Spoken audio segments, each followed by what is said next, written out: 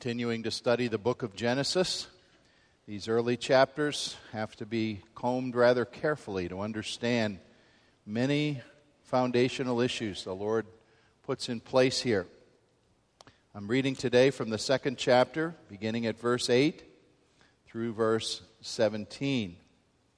We have not yet dealt with the issue of God created man, male and female. We'll face that, Lord willing, the next couple of weeks as we look ahead at what is in the later part of chapter 2. But for now, a very important section, and I ask you to listen to God's word as I read, beginning at verse 8 of Genesis 2. This is the word of God. Now the Lord God had planted a garden in the east, in Eden, and there he put the man he had formed.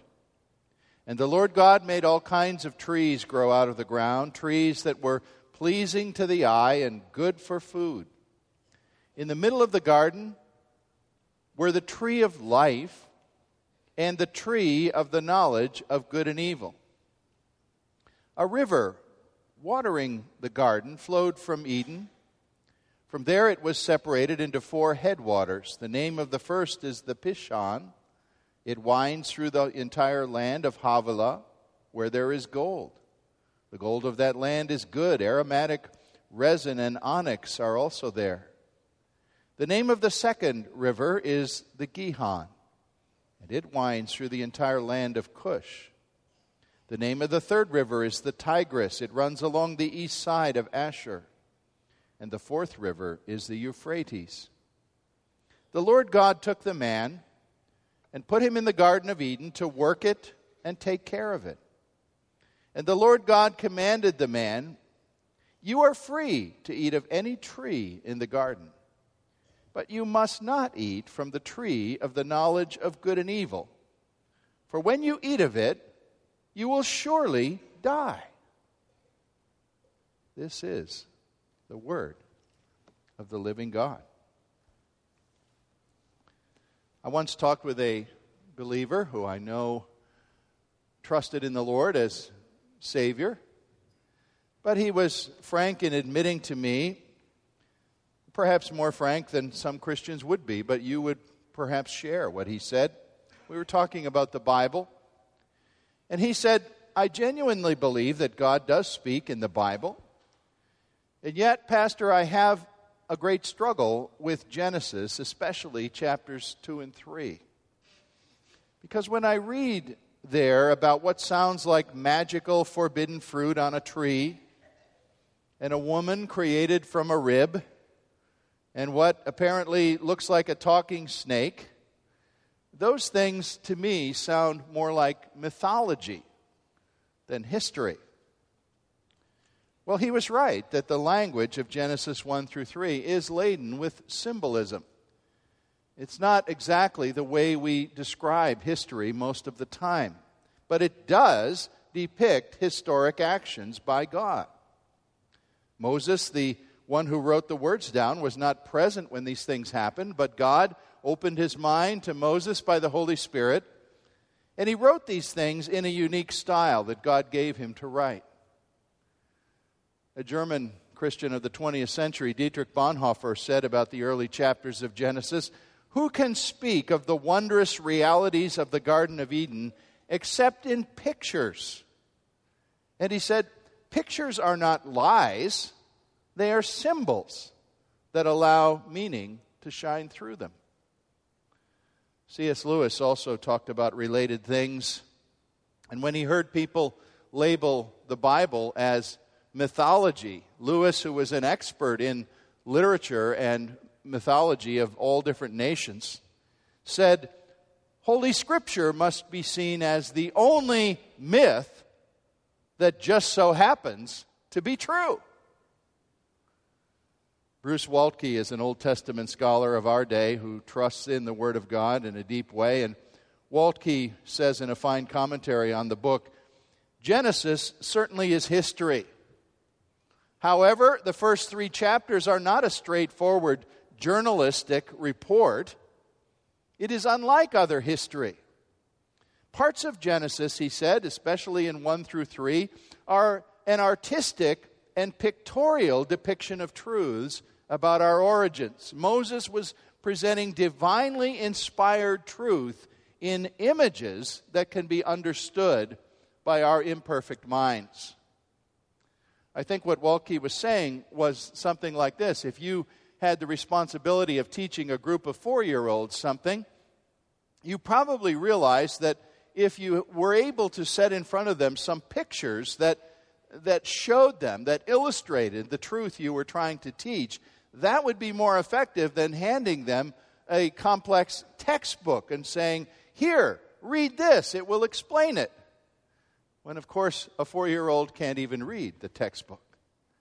And you might say, I think that's what the Lord was doing in Genesis 2 and 3. He was depicting eternal truth in pictures and symbols that would be memorable so that what he wanted us to know would come down to our kindergarten level of thinking, where we could see what he was trying to say in pictorial fashion. Well, today we engage chapter 2 of Genesis, which is a transitional passage. We're all thinking about transitions right now in the United States. Well, this is a transitional chapter. It makes the bridge between chapter 1, when God had created the perfect world and all the wonders that were in it, and he rested from his labors, and what is coming, and most of us know it's coming, in chapter 3, the great disaster, the great fall, as we call it, of mankind into sin. But here's chapter 2 in between, in which the Lord lays the stage, as it were, with some truths we have to know. The Garden of Eden becomes a stage setting for the exercise of our human freedom, to be seen in chapter 3.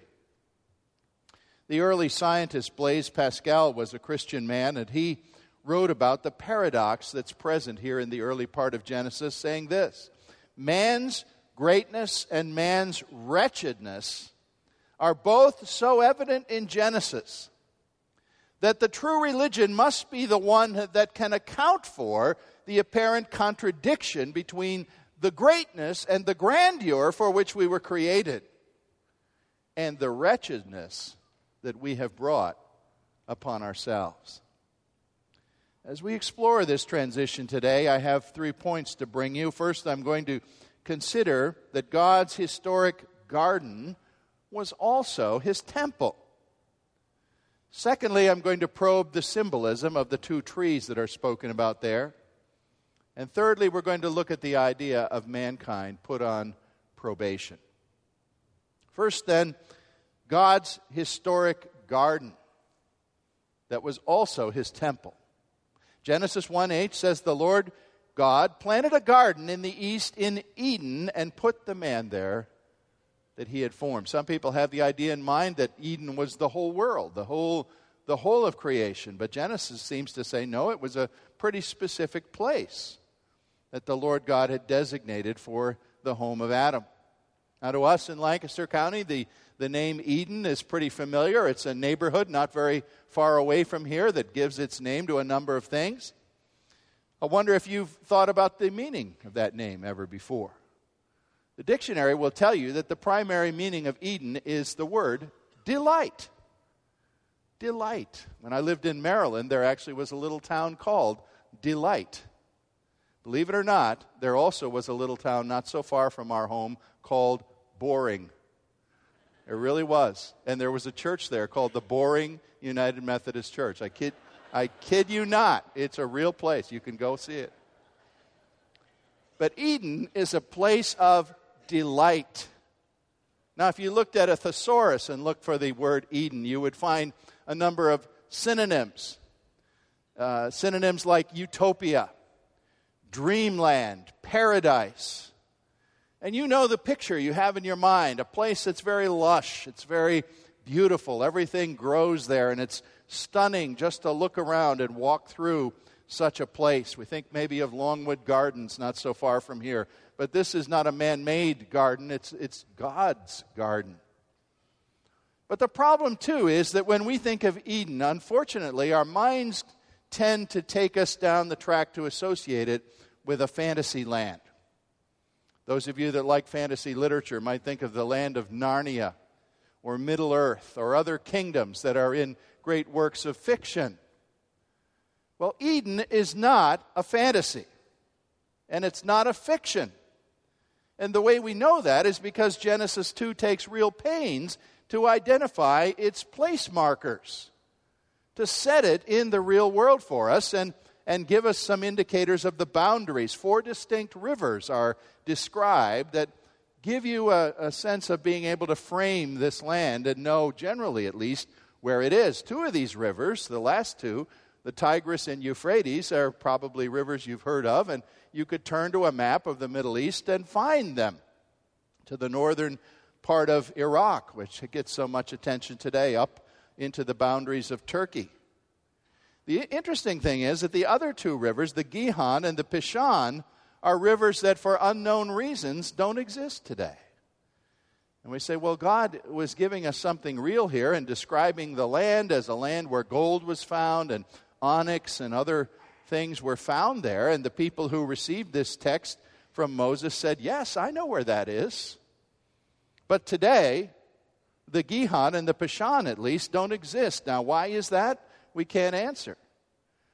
There are those who speculate that perhaps the great flood of Noah somehow obliterated these rivers, as it did many things to change the landscape of the earth. But the point from Genesis is that Eden was a specific place in time-space reality, somewhere near the Taurus Mountains of modern-day eastern Turkey, or Armenia, a section of Turkey. Now, I have to wonder if God did not deliberately allow the location of Eden to be obscured, and there's certainly no longer any wonderful, fantastic garden in that region, as anyone would go there and explore it. But I wonder if God allowed that to be obscured because he knew that if we found it, and if we could drive the stake in the ground and say, here it is, what would we do? We'd probably build a theme park there, wouldn't we? And we'd say, whoa, here's the biblical Eden. Come and enjoy it. But that isn't what he ever meant us to do. Dr. James Boyce wrote about this passage saying, Christianity is an historical faith. It is not a matter of abstract concepts. It deals with real people who lived in real places, who experienced the real redemptive acts of God. Eden is a real place, or was at least, in the way it's described here in Scripture. Now, what do I mean by telling you that God's historic garden was also his temple? Maybe that's a strange idea to your mind. Well, here's what I mean. We know that God was wonderfully and uniquely present there, and that he had fellowship there with the man whom he had made. If you go just a little bit forward into chapter 3, verse 8, you read of God being pictured as a human being. The only way we know how to describe God, even if he's not exactly like us, this is how we describe him. The theologian will call that anthropomorphic language, if you want the big word for it. Chapter 3:8 says, the Lord was walking in the garden in the cool of the day. There's a sense that God came to this garden to fellowship with the man he had made. And when man comes into the knowledge and relationship with God, what he's doing is worshiping God, taking delight in God and in the glories of the one who made him. And we can believe here that between the first man and God, there was a kind of very deep, implicit communion, trust, interchange. God spoke to the man, and the man praised his God and took delight in the Lord. And trust was the posture that Adam had there. He trusted his God, absolutely. He didn't think about questioning God or doubting God or railing at God, saying, why is this happening, or anything like that. There was this wonderful intimacy in that place of worship. Now, we know, and I'm not going to get too far ahead of the story, but we know that this intimacy was disrupted by sin in Genesis 3. And there are theologians who would rather beautifully trace what we call the typology, or a symbol that sort of reappears and keeps coming back throughout the Bible, as this worship center in Eden you might say, is what man was trying to get back to when God told Moses to build a tabernacle in the desert and find that as the place where the presence of God would dwell. And then later, a temple in Jerusalem that Solomon built. And the Lord said, my presence will be there. I will meet with you there as you come in prayer. And you might even say that every church structure ever built since then is an attempt to recover that sense of sacred space, of meeting with God and sharing in the intimacy of God and knowing Him and taking pleasure in Him that Adam first enjoyed with the Lord in Eden. You can trace that theme throughout Scripture. This historic Garden of Eden was the first temple for divine and human fellowship and worship. And in really a matter of speaking, you could call Adam a priest. The first priest who spoke directly with the living God in that beautiful, splendid, live temple, pulsing with life that the Lord had made for him to dwell in. God's historic garden was also His temple.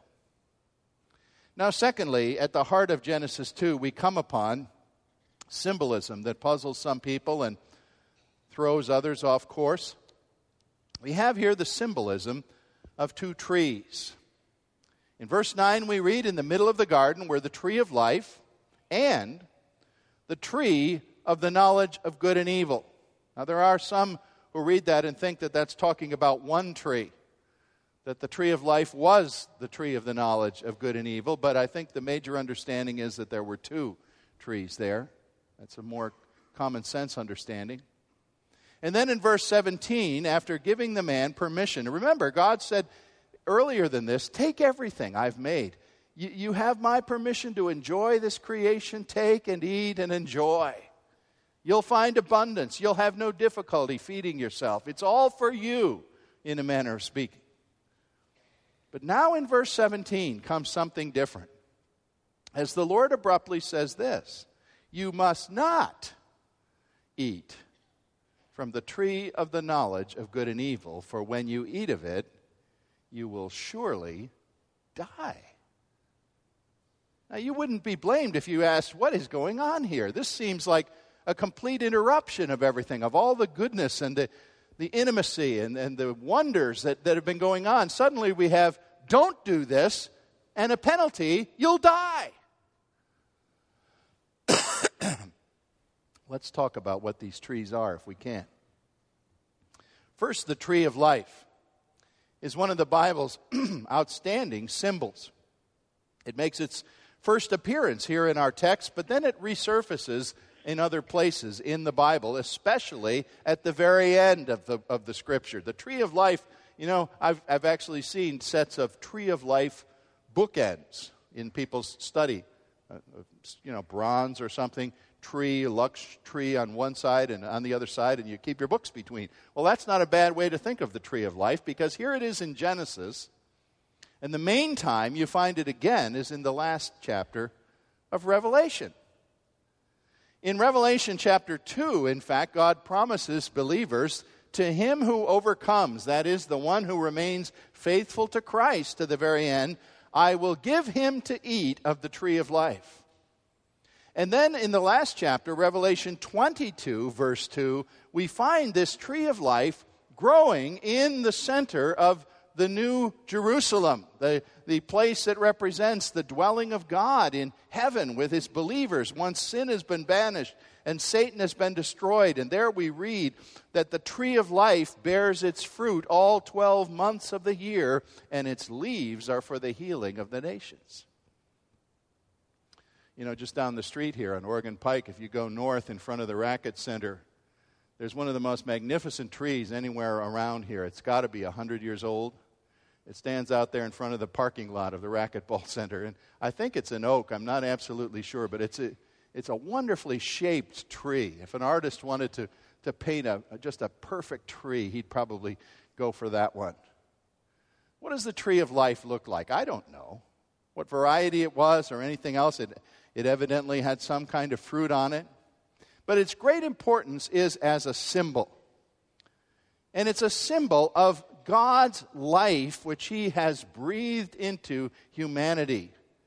Remember just before this, in chapter 2, verse 7, it talks about God breathing his life, his own spirit, into this man of clay that he made out of nothing. So man already has the life of God. It's not as though we have to go find the tree of life and pluck some kind of fruit and eat it, and that will give us God's life. No, Adam had the life of God. He had the image of God. This tree just represented what God had already made. And as a matter of fact, Psalm 1 carries out that symbolism when it describes the godly man or woman as a tree growing by streams of water, lush and green, and preserved through all the dry times by the stream it is planted by. By the way, there's a little side observation for you to know here, and that is, if you have any idea what the Jewish menorah is, used in many celebrations of Judaism, you can probably picture it in your mind. It's a candlestick that branches up, and it has 7 arms to it, which hold candles and is used in Hanukkah and other kinds of celebrations. But the Jewish menorah comes from Exodus, when God gave instructions to Moses to build a golden lampstand to put in the tabernacle. What was the tabernacle? The place where God met with man. Now stop and think a minute. See how consistent the Bible is? God met with man in Eden, and the tree of life was there. God met with man in the tabernacle, and the lampstand was there, which was built apparently as a reproduction of the tree of life. In fact, if you read the description of it, it was said to have in metal, of course, inscribed and molded buds and blossoms molded upon its branches. It was a symbol of the tree of life in the place of worship. So you see, the tree of life represents the blessing, the greatest blessing God can give. His own life, His Holy Spirit, breathed into man uniquely as no other creature has it. And there it stood at the center of the garden, standing for the blessing of God. But then there's this other tree there. The second one is called the tree of the knowledge of good and evil. And it seems to represent not life, but a divine prohibition. Now, every child and every adult knows the story of Snow White and the 7 Dwarfs. I don't know how many times I've read that story to my grandchildren. And you know the story of Snow White went to live with the dwarfs, and the wicked queen wanted her dead, and tried as hard as she could to get rid of Snow White, and came disguised one day as an old woman and gave Snow White the poison apple, which Snow White ate and fell down as if she were dead. I think the story says, you know, of course, there's going to be a happy ending when the prince comes and kisses her, but she fell down from the poison of that apple as if she were dead.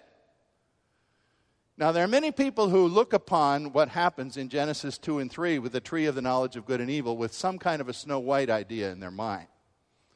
Adam and Eve ate the poisoned apple. It wasn't an apple tree. It never says it was, folks.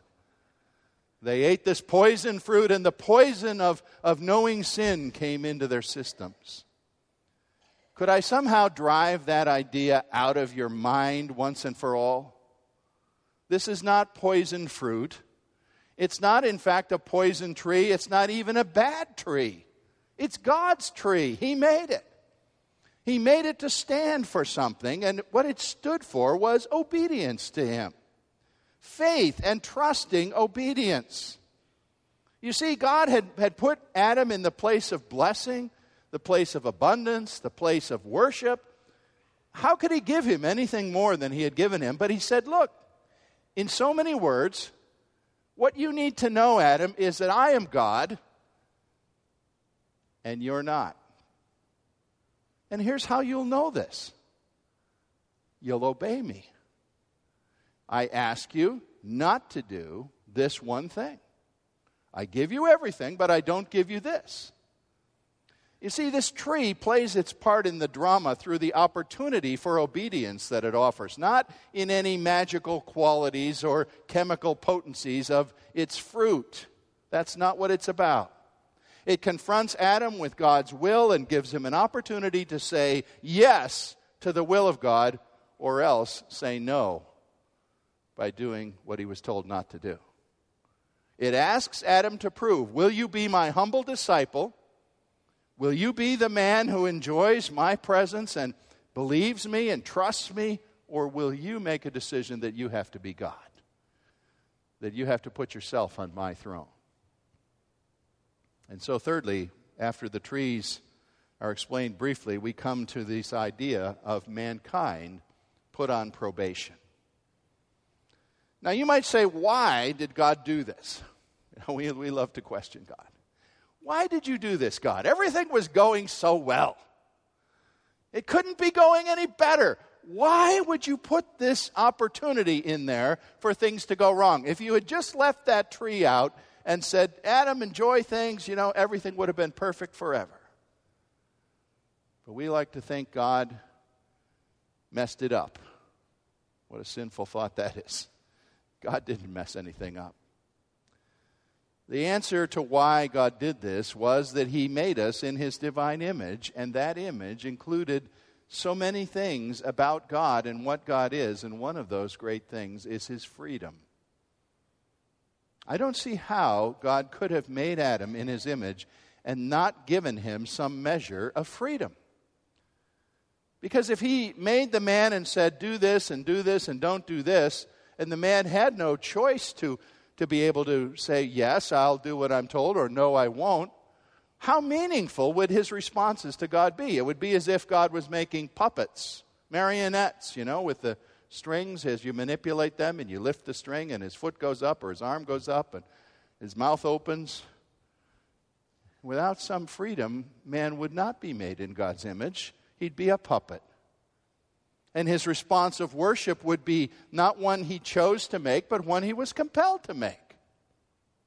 And what is the first and greatest commandment of the Lord, as the Scripture goes on and develops and tells us? The first and greatest commandment is that we love the Lord your God with all your heart and soul and mind and strength. You don't love something when you're compelled to love it. Loving anything or anyone is a free choice. And so this tree of the knowledge of good and evil stands like a sentinel in this garden, I believe, to remind Adam that only God is God. You see, someplace God had to draw a line. And it didn't have to be a tree, but He had to draw a line so that humanity would have a place to find out, I am man and that is God. God made me, I didn't make Him. He asked me to obey, and I must obey. Now, God could have done this other ways, He could have planted a great big rock there and said, don't ever touch that rock.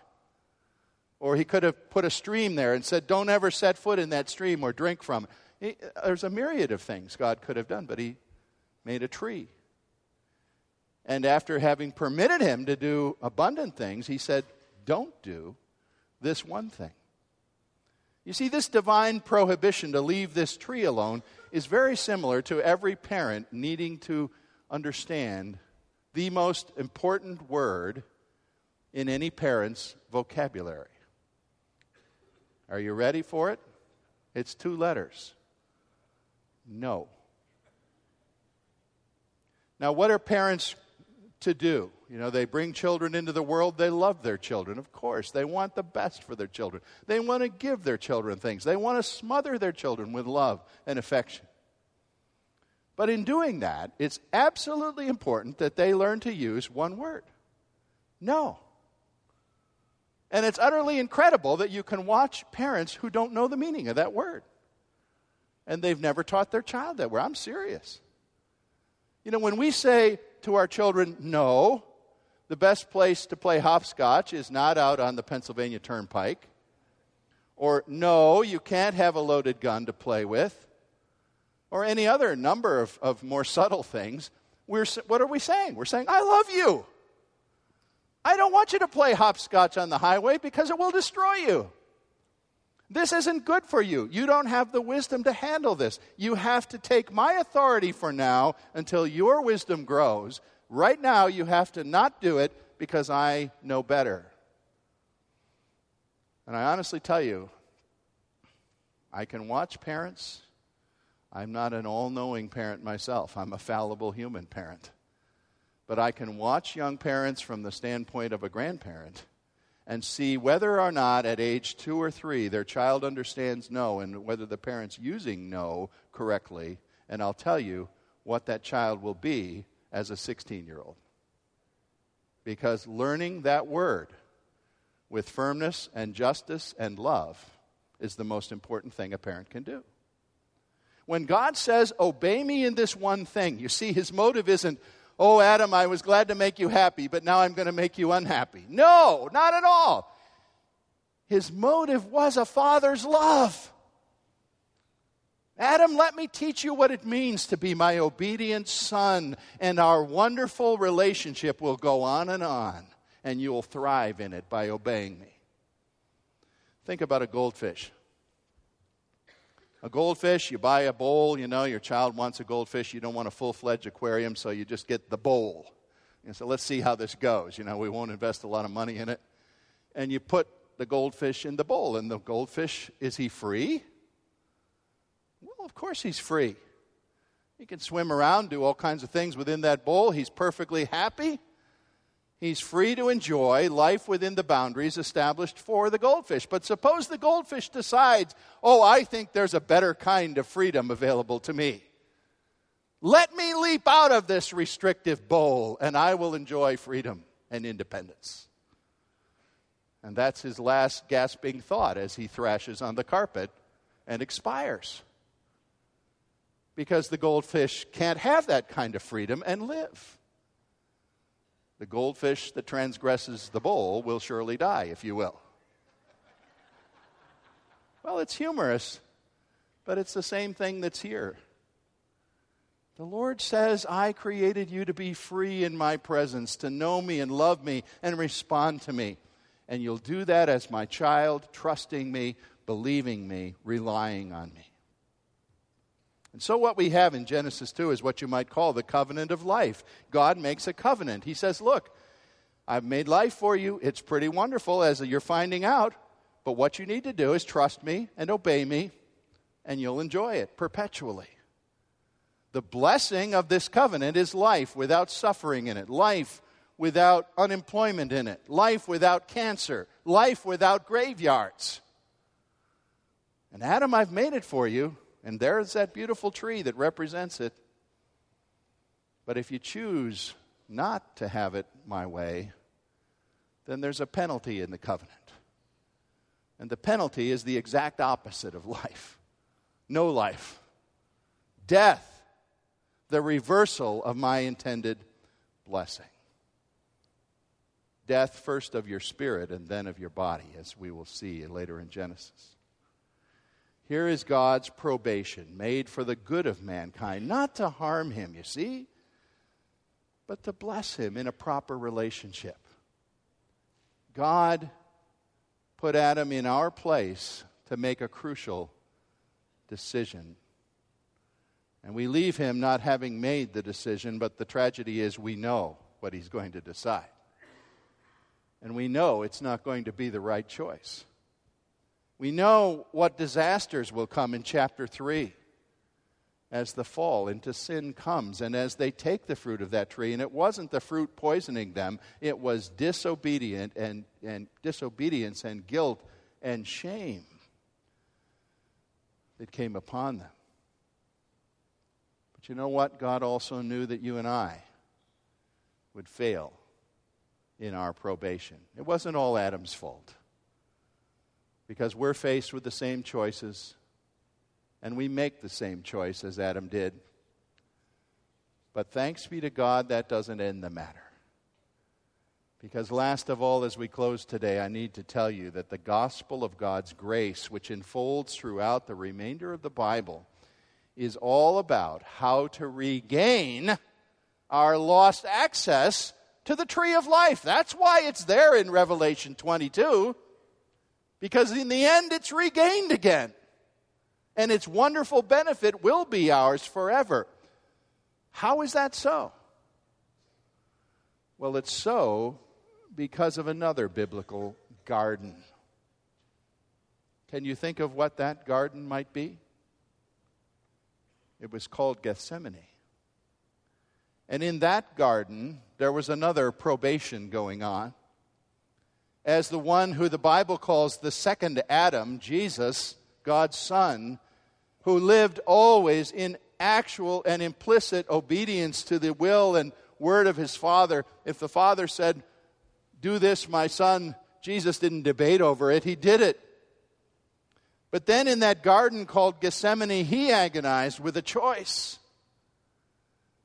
Would he go to that awful, ugly tree planted outside the gate of Jerusalem and do what the Father had called him to do or not? And in that garden, Jesus made a choice about a tree. And 1 Peter 2:24 says he bore our sins in his body on the tree so we might die to sin and live to righteousness. You see, Jesus won access for us once more to the tree of life. He won access on behalf of everyone who trusts in what he did there and what he accomplished. The victory that overcame Adam's defeat. The Scripture says that sin and divine judgment and eternal death flowed to all of humanity from Adam's wrong choice at a historic tree. But it also says righteousness and forgiveness and eternal life are available to us from another real tree on the hill of Calvary. And before God, every one of us today needs to choose. We absolutely need to choose the right tree. Be sure you do that. Let's bow in prayer. Father, the wonders of your Scripture are great indeed. The symbolism it bears, but not merely symbols as in a story.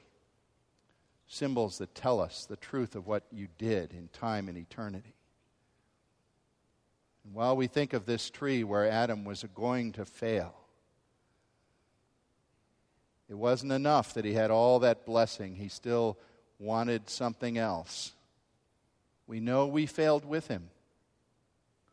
How we thank you and praise you for the tree where we can succeed and triumph, and through Jesus Christ have access once more to that inner sanctuary, to dwell with you and love you and enjoy you. Dear Father, there's someone today who really hasn't figured all that out. I pray that you would turn that one's face to Christ, to rely on him, to love him, to embrace him, and to know that he is the way into life. We thank you for him. Amen.